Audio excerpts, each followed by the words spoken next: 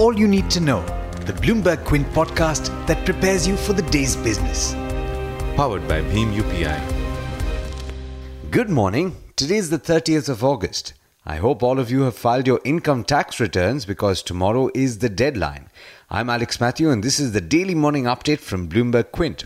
Vard Partners and Aditya Birla Capital are creating a joint venture to invest as much as $1 billion in distressed assets in India, according to people familiar with the transaction who asked not to be identified because the information is private.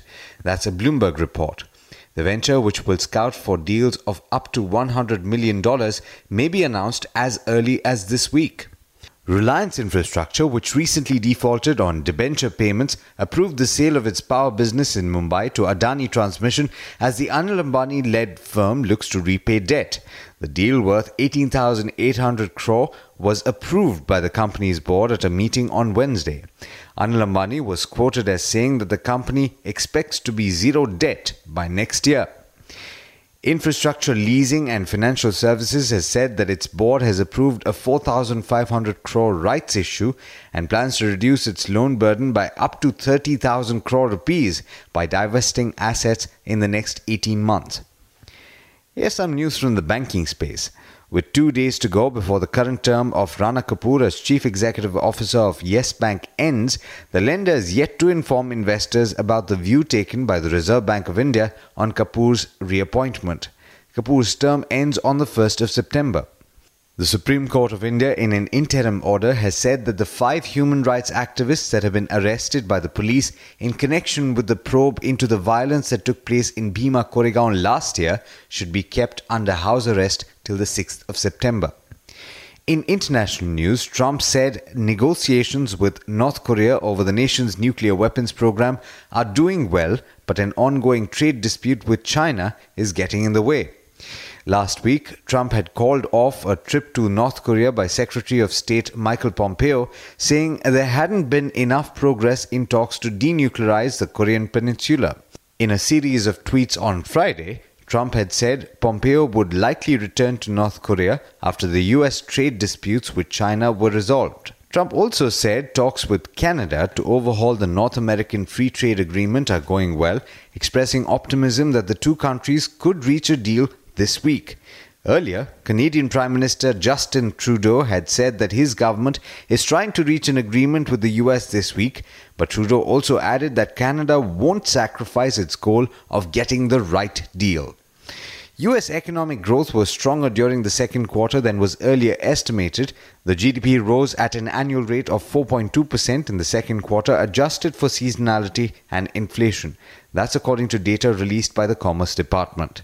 In international markets, tech stocks led US equities to a fresh high. The tech-heavy Nasdaq jumped nearly 1.2% in trade yesterday, while the S&P 500 and Dow rose 0.6 and 0.2% respectively.